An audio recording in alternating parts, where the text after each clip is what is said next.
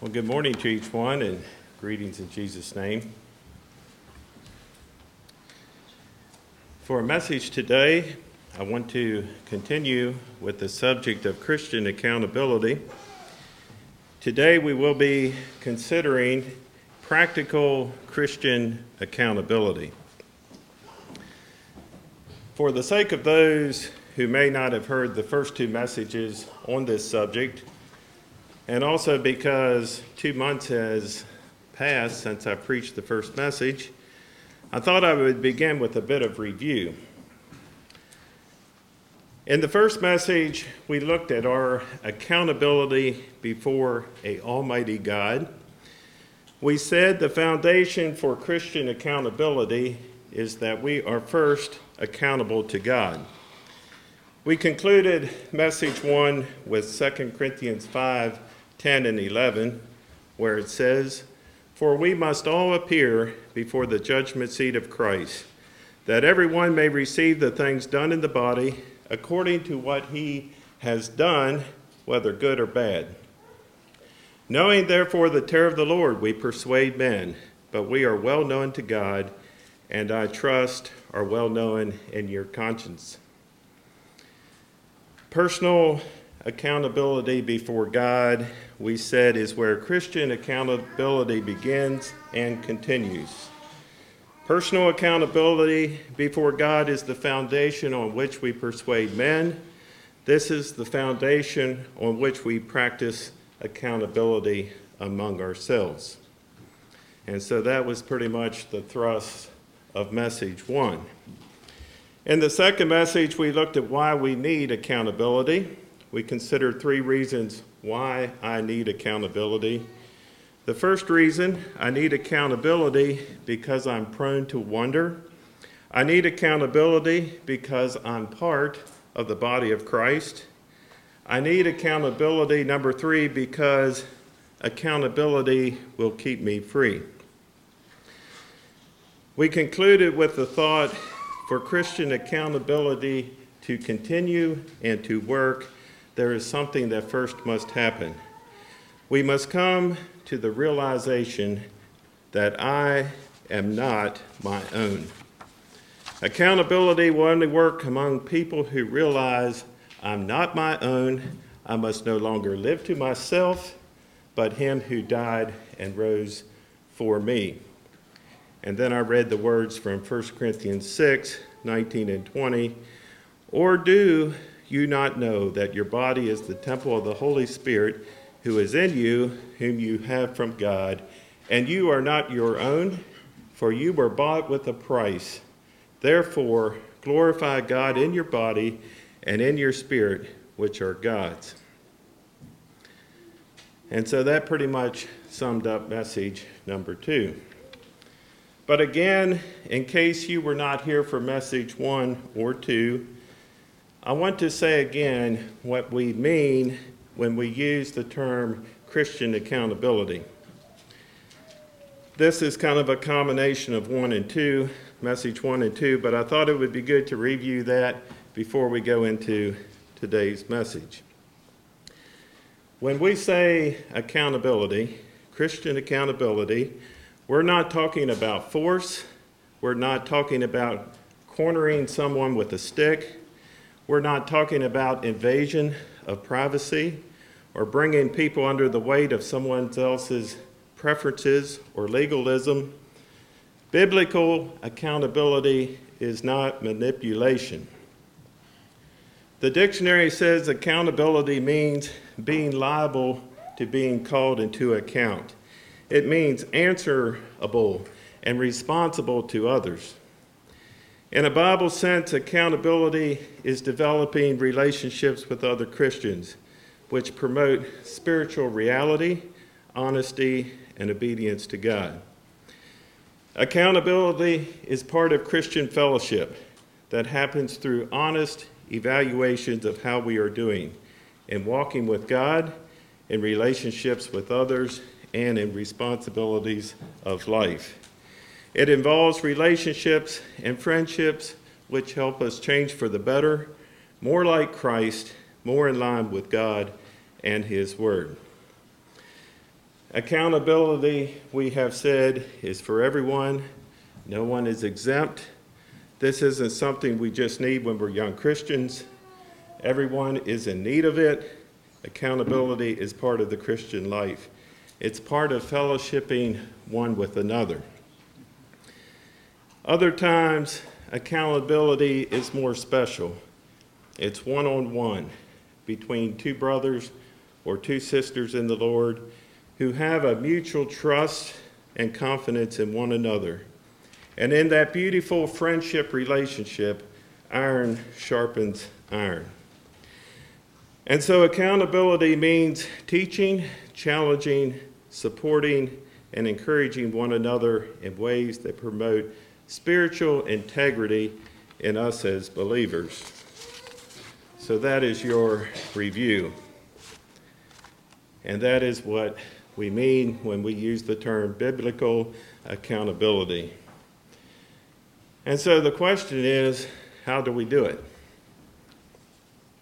What does practical accountability look like?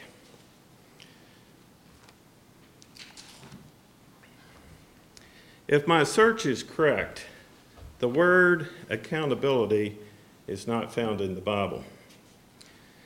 Now, the word account is used many times throughout the Bible, but not the word accountability.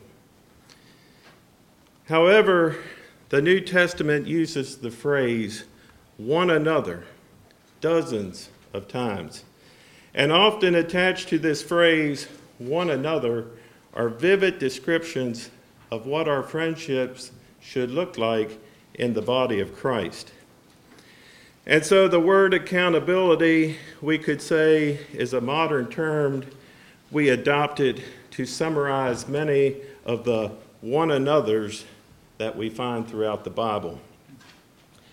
I want to share a few of these New Testament one another's with you.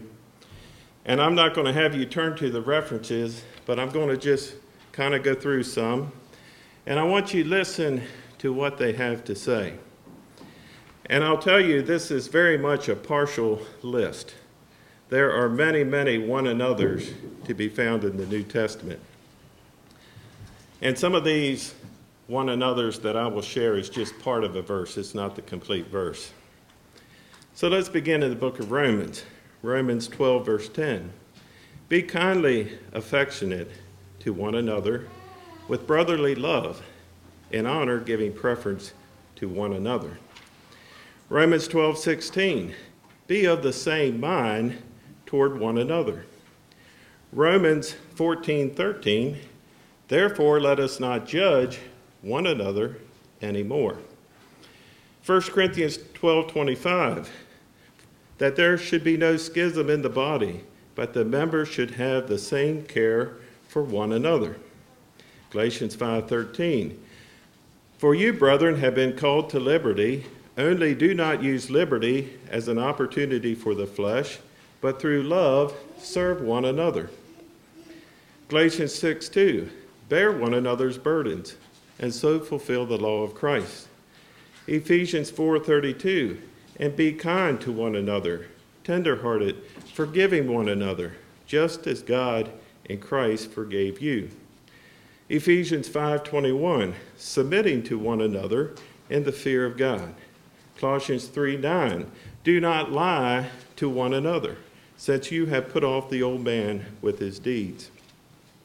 Colossians 3:13, bearing with one another and forgiving one another, if anyone has a complaint against another, even as Christ forgave you, so you almost must do.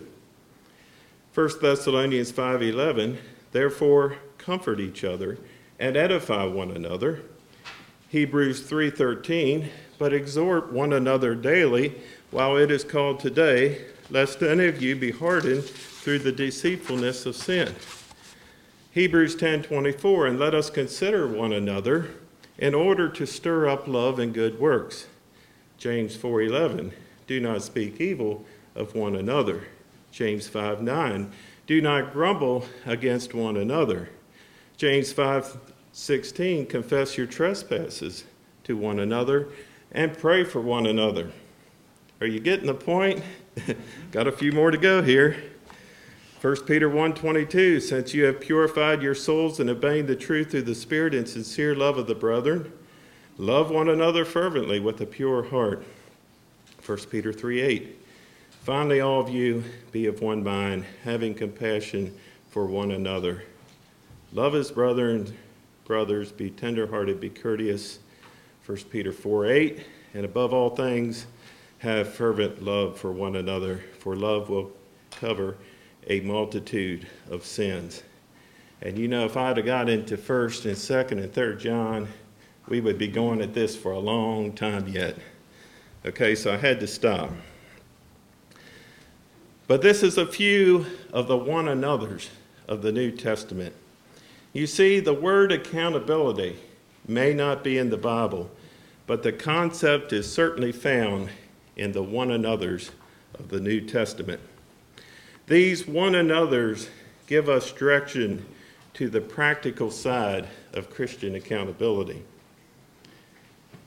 And so I have a poster here that I want to use today as we go into the practical Christian accountability.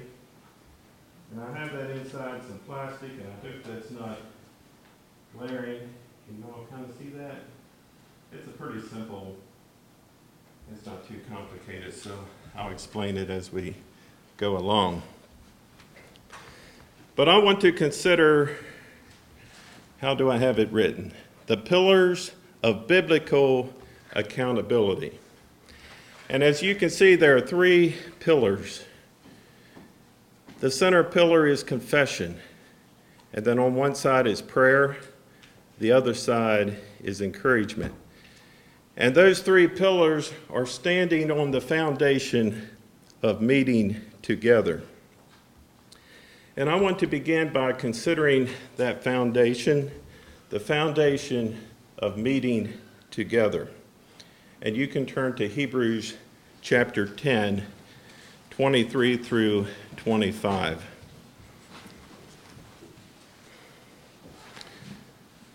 As we think of the foundation of the pillars of biblical accountability. Hebrews 10, verse 23. Let us hold fast the confession of our hope without wavering, for he who promised is faithful. And let us consider one another in order to stir up love and good works, not forsaking the assembly of ourselves together, as the manner of some, but exhorting one another, and so much more as you see the day approaching. Verse 25, we have the phrase, not forsaking the assembly of ourselves together. That, we can say, is the foundation for biblical accountability. Not forsaking the assembly of ourselves together. Meeting together. And so for what purpose do we meet? Well, verse 23 gives us the first reason. First of all, we meet for our own personal steadfastness. Let us hold fast the confession of our hope without wavering, for he who promised is faithful. The second reason is in verse 24, in order to stir up love and good works among ourselves. And let us consider one another in order to stir up love and good works. Now the phrase stir up can be translated urge, spur on, motivate. It has also been translated in another place, provoke one another. And so with what do we stir? What is the tool? What is the tool? What do we stir with? Well, we see that in verse 25. We have the word exhorting, but exhorting one another. Now, the word exhorting, as we use it, means to strongly encourage or to urge. The Bible definition is similar, but with a more gentle twist. The Bible definition of that word means yes, to encourage or to urge, but with a more gentle approach, to call near, invite, beseech, comfort, entreat, pray. And so we meet together to encourage one another, to strengthen one another, and to be there for one another. The foundation for biblical accountability is bigger than just regular organized church services. That's certainly an important part of it, but it's bigger than that. It includes all the basic methods of communication, church fellowship, after church fellowship, meetings in town for coffee or lunch, talking on the phone, texting, emails, and even writing letters, or anything that involves the meetings of the mind. For what purpose? In order to, what's it say? To stir up love and good works. I have a warning here for you, and I have several warnings today as we go throughout this discussion, this message. But here is a warning. If an accountability relationship is not stirring up love and good works, or promoting spiritual integrity, in other words, if iron is not sharpening iron, that relationship, as warm and cozy as it may be, as good as it may feel to get together with someone and share your deepest, darkest secrets, that relationship is harming you instead of helping you. Because you see, Christian accountability is always teaching, challenging, supporting, and encouraging one another in ways that promote spiritual integrity and growth. And so beware. Just because you're getting together with someone and sharing in a deep way, if that isn't encouraging one another to go on in Christ and grow, yes, there may be some relief in that. It may make us feel better at the time. But Christian accountability is always teaching, challenging, supporting, and encourage one another in ways that promote spiritual integrity and growth. And so that's the foundation, meeting together. And that can happen in many, many ways. So now I want to consider the pillar of confession. And as you can see, the pillar of confession is the center pillar. We'll talk about the center pillar first. And I invite you to James chapter 5, verse 16.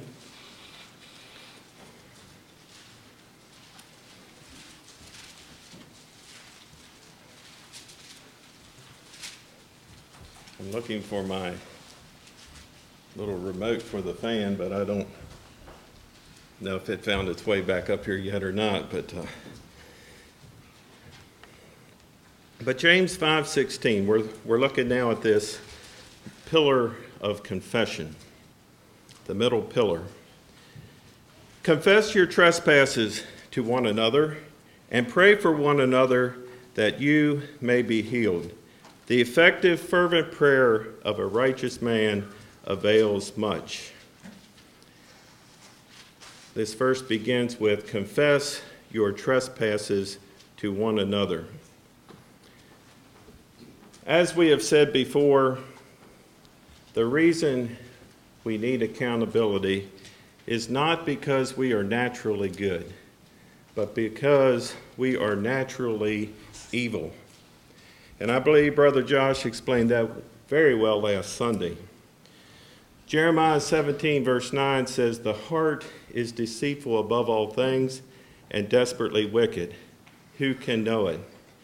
Hebrews 3, verse 12 says, take heed, brethren, lest there be any of you an evil heart of unbelief in departing from the living God. And so we have confession here as the center pillar of biblical accountability. Now, there's something that we must keep in mind as we think about confession. The level of confession in an accountability relationship will be equal to the level of trust and confidence in that relationship. And so here is another warning. Any so-called accountability relationship that is lacking trust and confidence will be more harmful to you than helpful. Instead of honesty and openness, there will likely be dishonesty and closeness. In such a relationship, we may confess the acceptable sins like discouragement, a lack of trust. We may even confess anger. I get frustrated with my children. I get frustrated with my parents. I need to read my Bible and I need to pray more often. I know I missed 2 times last week. But you see, because trust and confidence is lacking, we won't say how it really is. We won't get down to the nitty-gritty. In an earlier message, we looked at the body of Christ, made up of many members. We are accountable to one another in the body. That is certainly a level of accountability that is good for us. It's important. Confession can certainly be made on that level. But there is another level of accountability that is deeper and more special than the general body of Christ accountability. It's one-on-one between 2 brothers or 2 sisters in the Lord who have a mutual trust and confidence in one another. In such a relationship, we can get down to business. We can talk about the woe things in our lives. Confession can happen because there is mutual trust and confidence. You see, the deeper the trust, the deeper the honesty. Mutual trust and confidence are a very important element in an accountability friendship. And so here's another warning. Choose your close accountability friendships wisely. Be careful with those quick friendships, especially you young people. You meet someone maybe at Bible school or on a mission trip, someone you've never met before, and instantly you hit it off. And several days later, you find yourself just pouring your heart out to this person that you just met recently. I'm going to tell you, that's a good way to get burnt. It's a good way to get burnt. And another warning, and I say this kindly, and I say it very carefully. As important as every member is in the body of Christ, not all members have the gift of being a close, accountable friend. Maybe someday they will, but keep that in mind. Just a warning. But I want to take you back now to James chapter 5, verse 16.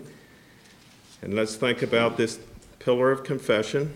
We kind of got off just a little bit, but we're coming back.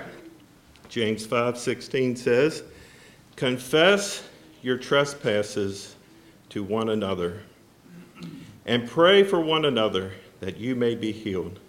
The effective, fervent prayer of a righteous man avails much." Now, this verse is found in the context of anointing with oil. However, I believe this verse is teaching the purpose of confession in general. The purpose of confession, we see, is healing, that you may be healed. You see, confession is not an end in itself. 1 John 1:9 says, "If we confess our sins, he is faithful and just to forgive us our sins and to cleanse us from all unrighteousness."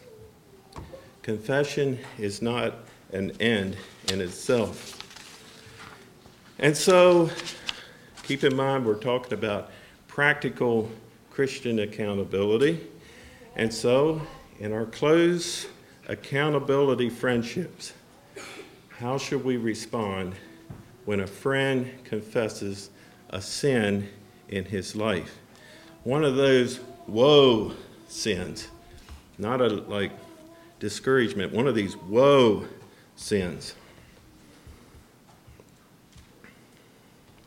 What do we do? I believe most of us would say it's very painful to listen to a friend confess sin, because it's hard work to confess sin. It's so humbling. And I know that from personal experience. And I think probably some of you do too.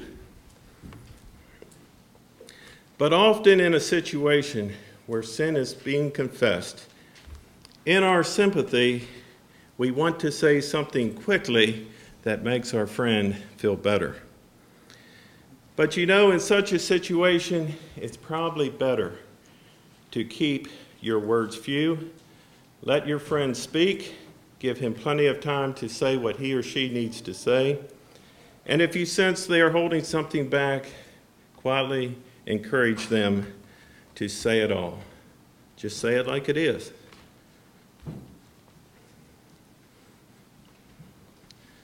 So now sin is confessed. Now what? Now what do we do? What do we say to our friend? How do we proceed? We're talking about practical Christian accountability. I believe the answer to that question is found in the two supporting pillars. That's why we looked at confession first. On one side of confession is prayer. On the other side is encouragement. Okay?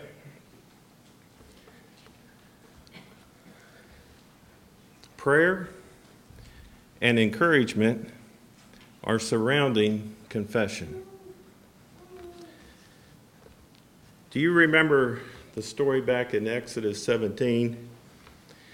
The children of Israel are fighting Amalek. The situation is, as long as Moses held up his hands, Israel prevailed. And when he let them down, Amalek prevailed. You see, Moses was wearing out. You can only hold your hands up in the air for so long.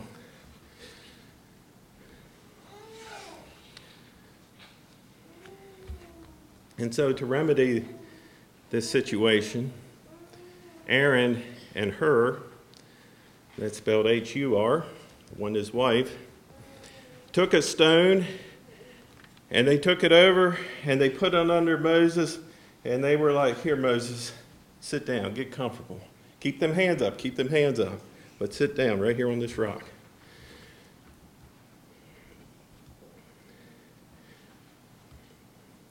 And then Aaron and Hur, the Bible says, supported his hands, one on one side and the other on the other side. And his hands were steady until the going down of the sun. And like Aaron and Hur together supported the arms of Moses, I like to think of the two pillars, encouragement and prayer, as the supporting arms of confession.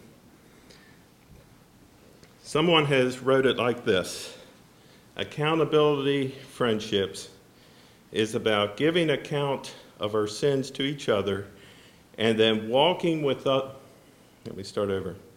Accountability friendships is about giving account of our sins to each other and then walking with one another to God's throne of grace. You see, as accountability friends, we can only help each other to a certain point. We can't forgive our friends' sin. Only God can forgive sins. We can't give our friends the power to live in victory. Only God can supply such power. We can't remove our friends' fears. Only God can remove fear. In our accountability friendships, we are simply one beggar telling another beggar where to find bread. What we're actually doing is reminding and showing each other the source of help. Jesus Christ, who came to this world to preach the gospel to the poor, to heal the brokenhearted, to proclaim liberty to the captives, the recovery of sight to the blind, to set at liberty those who are oppressed.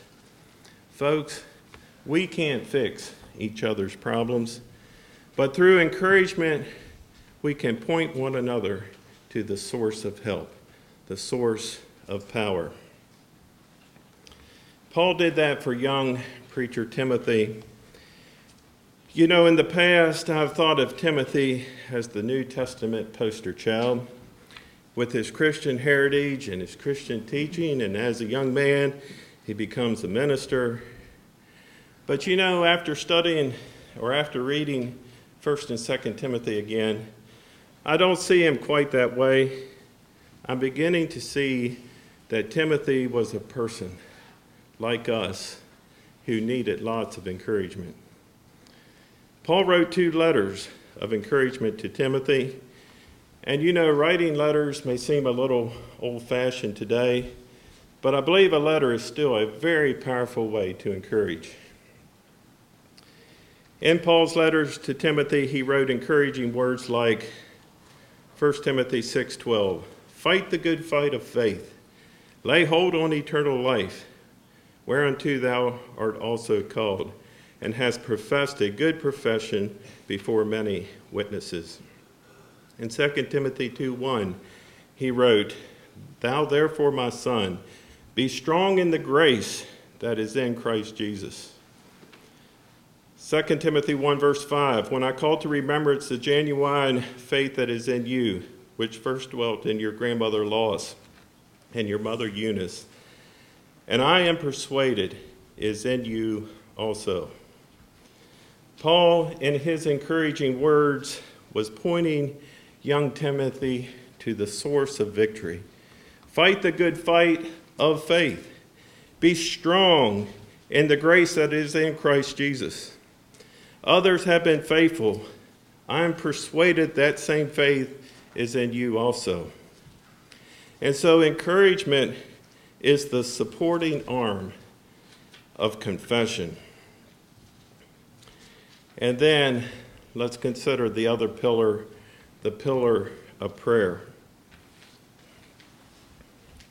Prayer must follow confession. It's like a package. We see that again in James 5, verse 16, if you're still there. But notice what it says. "Confess your trespasses to one another, and pray for one another, that you may be healed. The effective, fervent prayer of a righteous man avails much." The formula for spiritual healing is confess and pray. Confess and pray. In our accountability friendships, after a sin is confessed, the best thing we can do at that point is pray together. The one who confesses the sin can pray. The listening friend can pray as well. He can pray for his struggling friend. And also in that prayer, he can confess his own weaknesses and failures to God.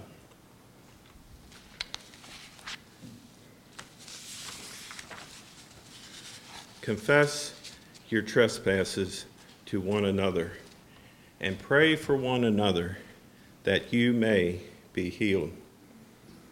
2 Chronicles 7:14 says, "If my people who are called by my name will humble themselves and pray and seek my face and turn from their wicked ways, then I will hear from heaven and will forgive their sin and heal their land."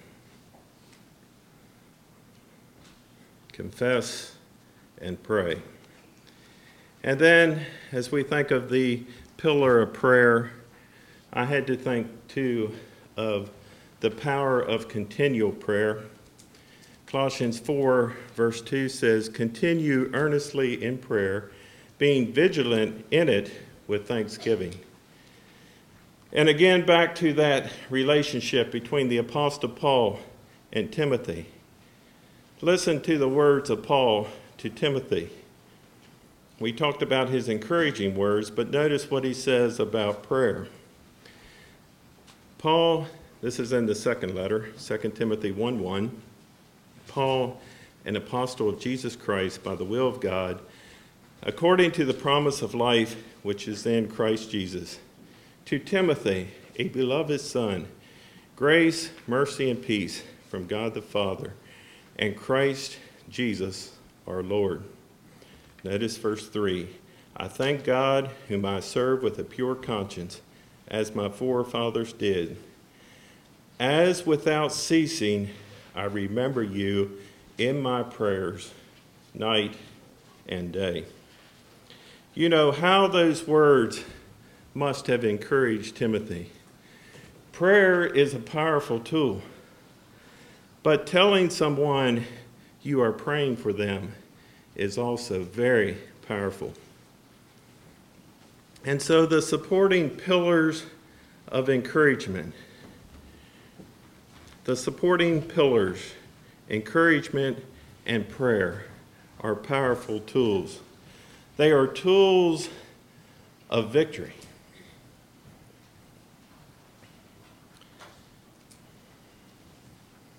And so, think with me.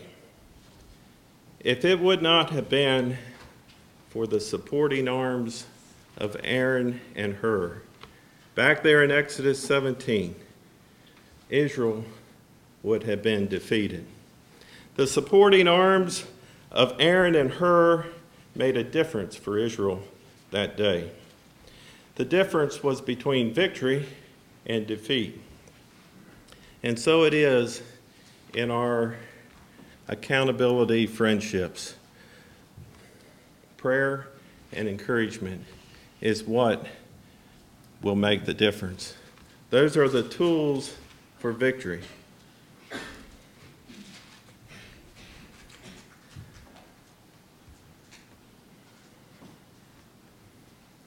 And so, in conclusion, after studying this subject of Christian accountability for many hours, reading many different articles, and preaching 3 sermons, I have come to 2 very simple conclusions. The first conclusion is that Christian accountability is biblical. And second, the one another's of the New Testament show us how to practice it. And so, do you want to have good, solid accountability friendships? I encourage you to study the one another's of the New Testament. That's where it is. I mean, we could go to bookstores and get many books, and probably even good books, on how to be accountable. But I tell you, it's all right there in the Bible. Just go dig it out. It'll show you how to be a good, solid accountability friend. And so I have a verse of song. I'm not going to sing. I'm going to just read it to you. But I want to close with this. No man is an island. No man stands alone. Each man's joy is joy to me. Each man's grief is my own. We need one another, so I will defend each man as my brother, each man as my friend. God bless you. We'll call for a closing song.